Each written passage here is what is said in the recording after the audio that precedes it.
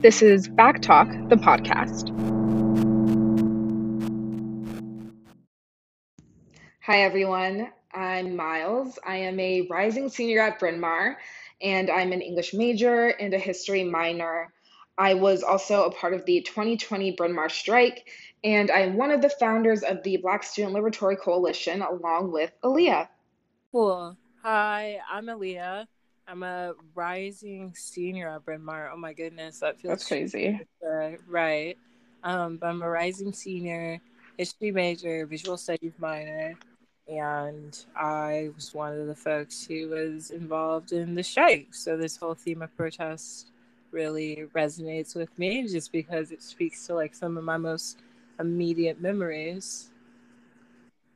So this podcast that we are collaborating together to create is ultimately about just why we protest and how people protest today. We're living in crazy, crazy times, and the amount of just injustice that we just experience daily and we see daily is just I feel like an all-time high in our generation.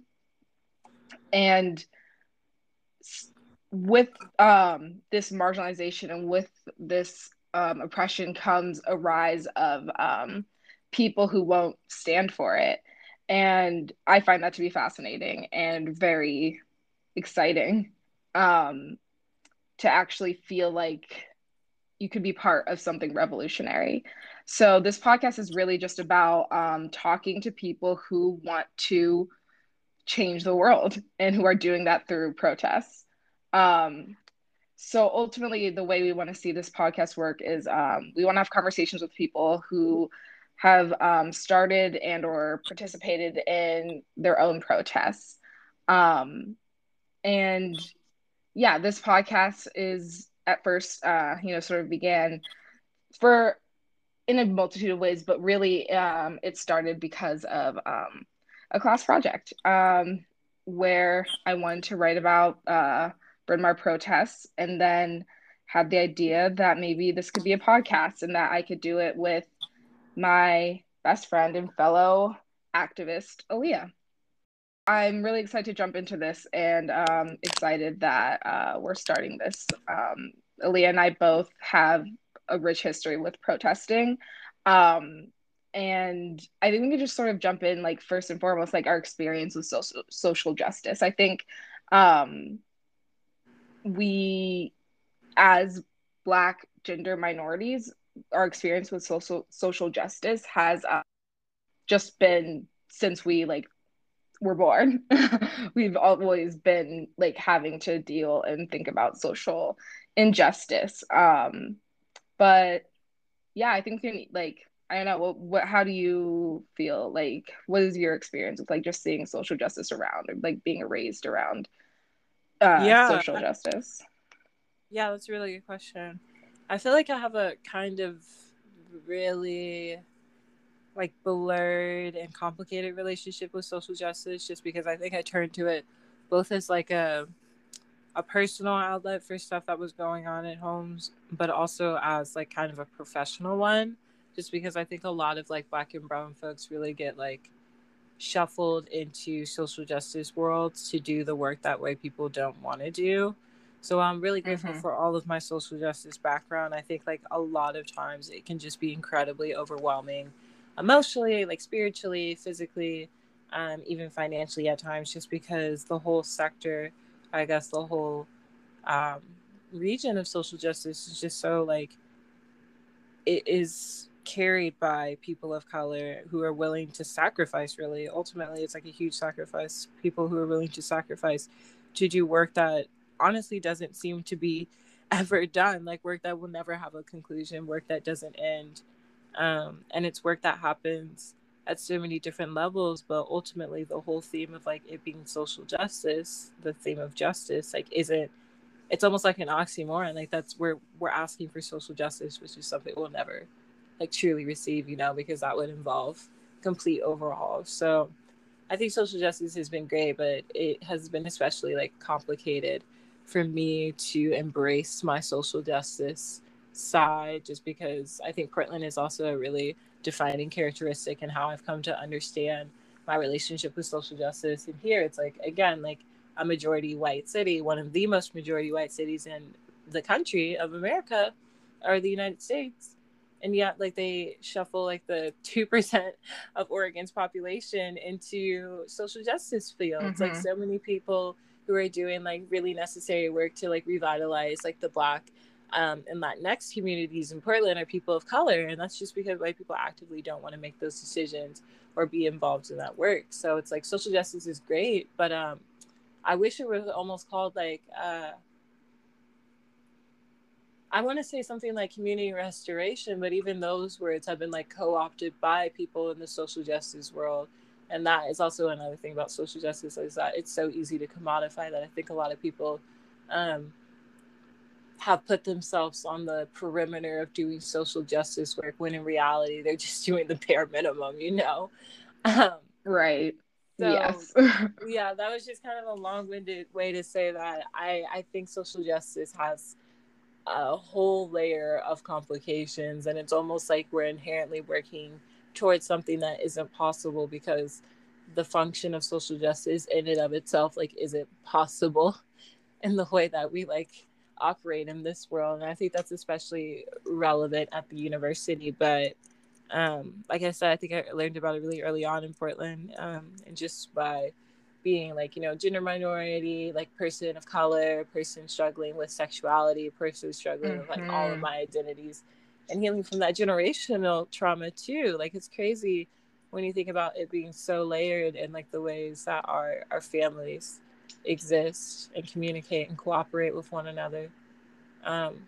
Yeah, that's like part of the social justice stuff that only minorities are able to really tap into. So Yeah, I mean, like complicated. that shit is so real. Oh, sorry. But that's so real. Um, just this, especially with this like generational trauma of just this feeling, you know, really feeling your ancestry um just was inherent struggle, and that you like that we are like products of colonization. That's really intense to know from such an early age. Mm-hmm. Um, I think with me, protesting and like social justice specifically has been something that I've just always been around, especially with like being in Los Angeles, with it being like a very diverse city. And so there were protests happening all the time. And then also my mom being gay. And so then having a Black queer person as a mother, that meant that I was going to a lot of protests. As soon as I could really hold a sign and walk, I was like supposed to, I was going out with my mom really, and or learning about it. And that's I think really where I sort of besides just being inherently like, you know, like prone to being around social justice and like doing social justice work, I think my family dynamic has caused me to like have to always sort of be, I think, like speak up about something. Um, Especially when like I was younger and being in so many marginalized communities. Because I grew up in LA, but then I went to middle school in the Valley, which is like one of the whitest places in Los Angeles. So it's like this hub of me wanting to just fit in, but then everything about me not fitting in. And so then realizing that, especially like growing into that, I'm like, okay, well, I'm never gonna actually like fit in. So I might as well just like take up space and just talk about all the shit that's like affecting me, Mm-hmm. because who else is going to, you know? Mm-hmm. Um, yeah, so I feel like that's sort of where, you know, like social justice, I think we both just are like life had us start with social justice, you know? Yeah. And I will add on, like, social justice is strange too because it can be like almost inherent in your identities. Like I grew up, like despite Portland being really white, like I grew up basically in like Portland, not even basically, like in the area that has historically been the blackest part of Oregon, and essentially like the only part of Oregon, or the part of Oregon with the highest percentage of black people in one space. Um, so that was really complex because as I was doing social justice work, I was like also going home, like basically to the hood, and I was like going to school with like all black kids and like growing up on streets that had historically been black owned and for black people. So it's like that, like to some extent, was a form of protest, I think, just because Mm-hmm. existing, like black people existing is protest. And I think it's like black people existing in predominantly white spaces, but also black people existing in spaces at all, just because it seems like everything was inherently created to be anti-black. And I think that was like what was beautiful about the Bryn Mawr protest, the Bryn Mawr strike, was that we kind of like didn't, I mean, we did really special stuff and we did really important stuff, but like mostly what we asked for is a recognition of our existence and recognition and acknowledgement of the space that we like were operating or occupying, sorry. And I think that's like us operating in a, I guess, like professional, or what is the word that we kept using, Oh, administrative like yeah. way, but like also us just operating in a really like spiritual, tangible, like real performative way where we were like, okay, this is like an act that we're going to do to really like make you all recognize what's happening. And like you can label that a protest, but I think protests are like a larger performance of something much deeper, question mark, that I don't have the words Mm-hmm. for. I don't know. Yeah, no, I totally agree. Yeah, I mean, like protests for me, like I think like I said, I was going to protest when I was young. My first protest was very vividly remember was in LA. We were protesting against this car wash that wouldn't pay their workers fair wages. Mm-hmm. And I had a picket sign. I went with my mom and my mom's friend, and any car that actually went in, despite our protests, we hit them with our sign. Like I was 6 and crazy, and loud, and I loved that, but I also think that there was a lot, I didn't fully like start to like organize stuff until I came to Bryn Mawr. Mm-hmm. And I think like at least for me, the Bryn Mawr strike, which I think we can definitely like now move into talking about like the just like our experiences with the Bryn Mawr strike, but that was really the first time that I became like someone who was helping to like organize stuff rather than just going to the protests. Mm-hmm. Um, yeah. Mm-hmm. And I think we can sort of just like start by just like telling the story of the Bryn Mawr Haverford strike. Um, I think I ended up asking you if you needed help, and that's how I got involved. But I think you really were like, I think you should take it away. Yeah. I will firstly say just generally about organizing. I think that's the part of me that I like almost I don't want to say resent, but I guess like resent most, Mm, just because I think organizing work is so like personally exhausting, but I also hmm feel like it doesn't always like build the coalition that one envisions when they start organizing, and to some extent it can kind of fraction it more.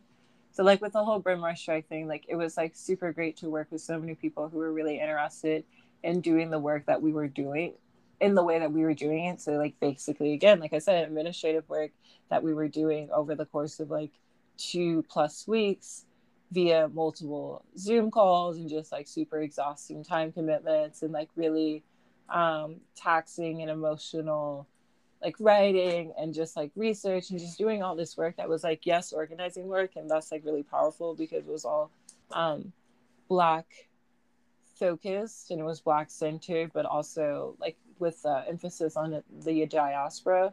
But it also just was like so like complicated because one, I would argue that it didn't result in a lot of tangible takeaways, like, and that's like kind of cynical of me to say, but like honestly, like the school hasn't really taken anything that we've said and stuck true to their words, or our words, should I say. And I think that's so common with organizing work, is that organizers like basically get exploited for the work that they do, and their image and their name and their brand becomes more impactful than the actual work that they put together or organize. um so again, like I'm really grateful for like all of the commitments of everybody who was involved in that work, and they should be celebrated. But I feel like the system is set up that the work of organizers isn't celebrated in the ways that it's actually being conceived of. It's really just being um, almost like mobilized or weaponized, any eyes really, into Right. a fraction of an institution and function and profit in a specific way. And I mean profit not only in the economic sense, but also in, I think, the emotional sense. Like I literally think the school gets something out of like getting us to expel a ton of emotional labor like we do in the form of a strike.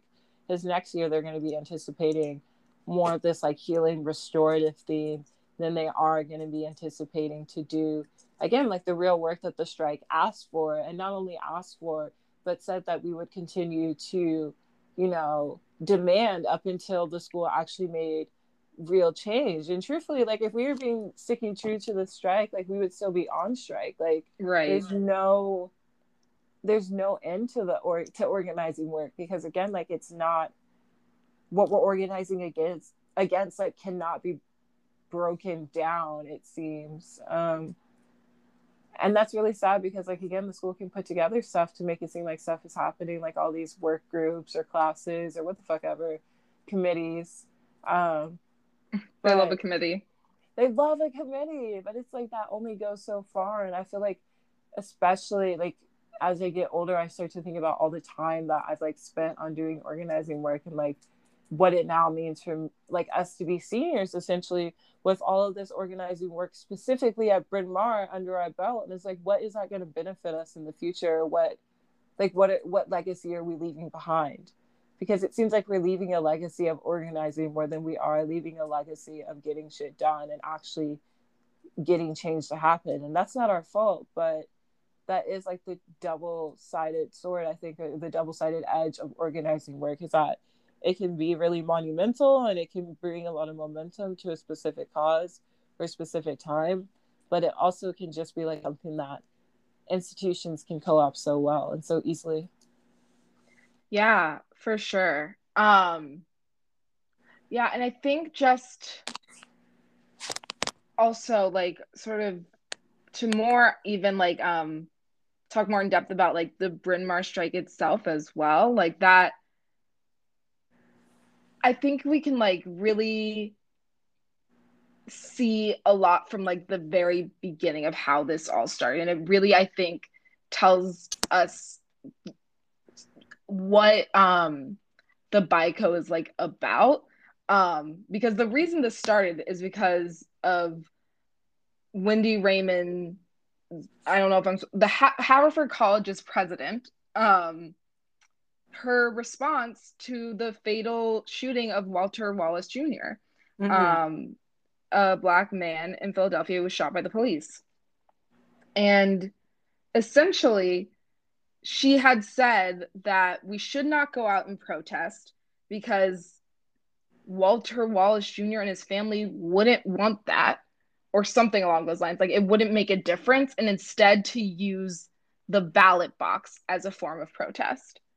Um, and I think just thinking about the very beginning of that, like really that email was just so horrible. And it feels like it really sums up what Bryn Mawr thinks of protesting in Mm-hmm. general. And even though this wasn't Bryn Mawr and it was Haverford, they're so intrinsically linked,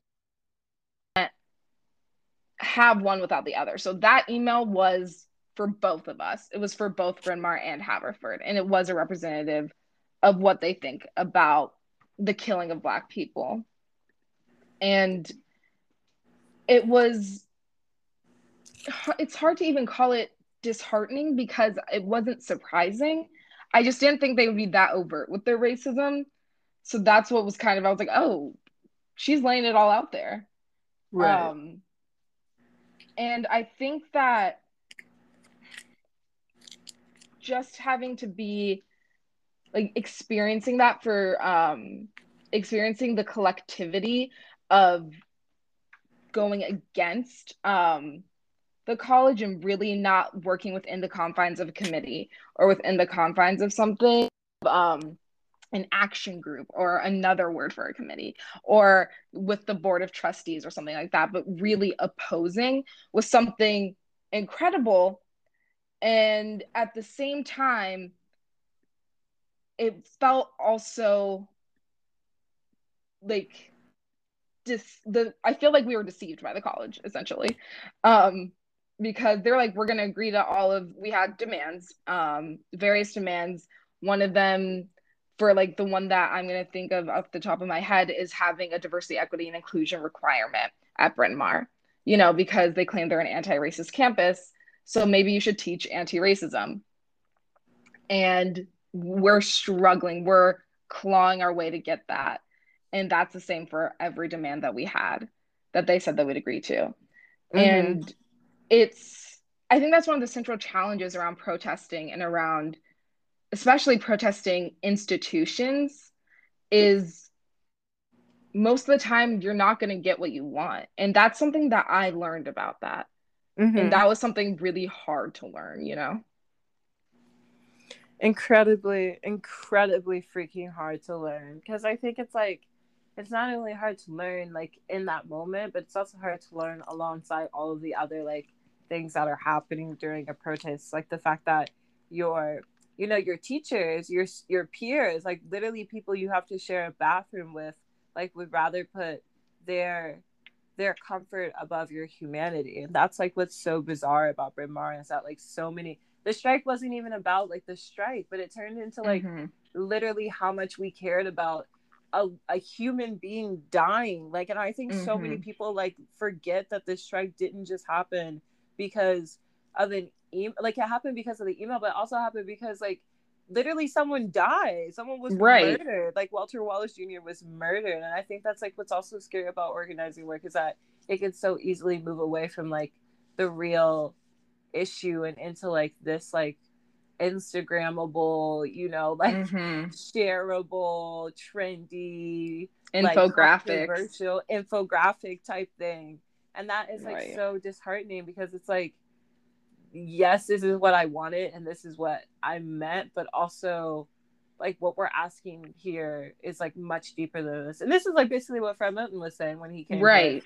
I was just gonna say basically, that. yeah. Yeah, But Fred even Mountain that nigga, coming like was he hard. still works for NYU. It's like, Right. like what are you doing? Like, I love him. Like, he's phenomenal, but I'm like, you are equally as, to some extent, you are equally as complacent. And like, you can use the whole like, I prefer to live my life, or I prefer to live my life with this argument, but like in reality, like what we need is like, we just need a total reset. I don't even know. I can't think of the words. No, honestly, like you cannot. The more I think about protesting, the more I think about equity and changing, the system, is that you can't change something within a system. Mm-hmm. Like that's built on slavery and that's broken. Mm-hmm. You have to have a new system. And then it's like you have to restart the government, but is government in and of itself inherently like anti like I don't know, like pro establishment, and then is government like can there ever be a good government, or is that oxymoronical? Like Right.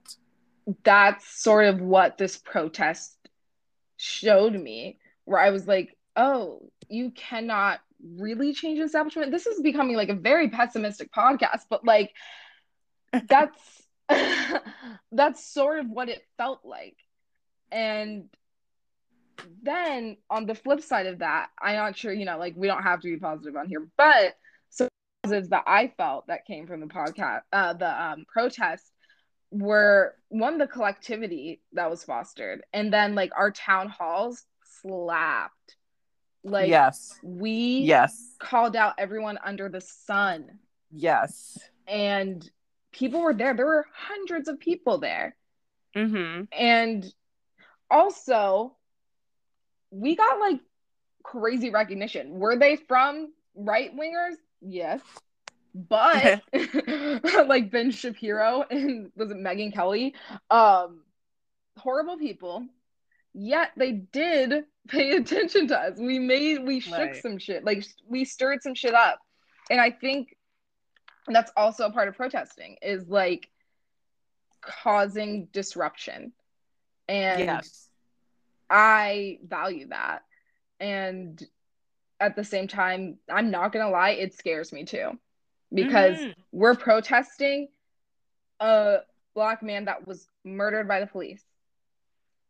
And we are Black people, and that could easily happen, you know? Like it's scary to think that we could become a hashtag or we can become a protest. Or then if or what does it take for one to become a face of? Because Walter Wallace Jr. it shook Philly, but it wasn't making like news around the nation Right. necessarily.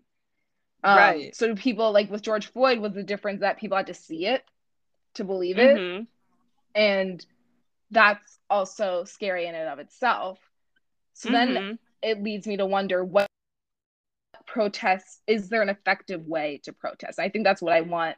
Hopefully, if we like to continue this podcast, is to answer that overall question: can protest really make changes? Yes. Yeah. Can protests make changes? That is such a phenomenal question. That is such a good question. And truthfully, like, I'm like, I don't even know. I don't want to say I don't think so. Like, because I'm like, yeah, I don't want to make this a pessimistic podcast, but at the same time, I'm like, I don't think so. But yes, I like your point about Yeah. disturbing the peace or disruption is really a key. And I think, like, I don't know if protests and disruption are inherently synonymous anymore, at least in the United States of Mm-hmm. America, just because, again, like the reasons we've already noted. But disruption, like, has such a specific, I think it carries more weight. So, Yeah. can disruption do stuff? Yes. Can protest? Maybe not so much. Mm-hmm. Because I feel like protests can easily become so politicized. It's like, okay, Mm-hmm. well, you have to do this or you have to be here between these hours. And that sort of defeats the like point of a protest. Um, so I think I like this idea of disruption better. Mm-hmm. Um, and that's really exciting to me. Um, and like I would love to hear from like people who do like nationwide like protests, like Alicia Garza. Come on this podcast. I know this is our Right. first episode and you don't know who we are, but please come talk to us. Like she's doing stuff, you know? Right. Um, yeah. I And also, yeah, oh, I was go just ahead. going to say, like, yeah, like it would be great to have like leaders on here because I'm curious, like, what people say because doing the protest at Bryn Mawr also might like say a lot about like our relationship to protests. Mm-hmm. Yeah, That silly place. that silly place. And I also low key forgot that the BMC strike was not my first Bryn Mawr protest. It was True. in Carrie Thomas. Yeah. And I completely forgot about that. And Yeah. Way we back. protested against the trustees. That was our first year. And signage was put up, but ultimately it's just locked in bureaucracy. So again, the protested that protested something superficial in that there's like explains that she's a eugenicist, I guess. But Mm-hmm. like her name's still on like engraved in the concrete. And with the strike, we still don't have a DEI requirement. Right. Um, we still aren't a sanctuary campus for people who are undocumented.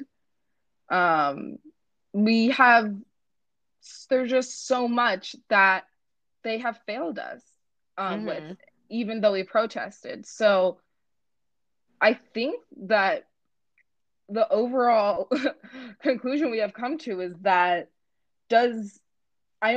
do we need to move away from protesting, and should we move towards disruption? And would that be different? And would that be different? Yeah. I think that it's such a good question. And like when you remind me about M. Carrie Thomas, like I think about the fact that like it's not only that is her name like engraved into concrete, but it's like her name is attached to a national monument that receives like public funding. Like that girl is literally like making the school money. Her legacy makes the school money. All of it, the entirety of it. So it's just like disruption, like, yeah, let's destroy her building. Let's start doing it. Like, I don't care about the name. I want to break down the literal thing from top to bottom. Like, right. The cloisters. I'll burn it. I always have made. I don't know if this way, but just kidding. No arson. Jokes. Don't arrest us. I know. Literally, you already know where I was going with this. Yeah. I was about to get on it. Yeah, her ashes are scattered in the cloister, so that's just creepy. Yeah. She said my final act will be my white supremacy will be scattered here. Exactly. And that's very sounds about white. Yeah, but honestly, I feel like this is a great start into this podcast as an introduction to this podcast. And I really think we like have raised some very good questions that hopefully in the future, if we can get guests to come on here, can help us answer this question of, do protests work? If not, what do we do? How do we disrupt the system? And will that work? And yeah, so this has been really, really cool to like, for us to like, I don't know, have our first episode. And again, I'm Miles. And I'm Aaliyah. Yay. And we are Back Talk, the podcast. And if you're interested in talking about your experience organizing protests or disruptions, as we have come to now see as better than protests, please email us /DM us on Instagram and we'd love to have you. Yeah, this has been so good. I'm excited to do this again. Yes. Woo. Thank you, Miles. Yeah, thank you. Okay, I'm gonna go to sleep. Okay, have a great night. Thanks. Bye.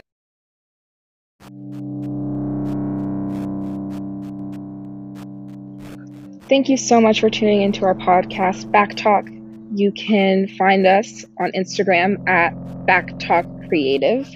If you would like to be a guest on the show, please DM us on our Instagram. Again, that is Back Talk Creative.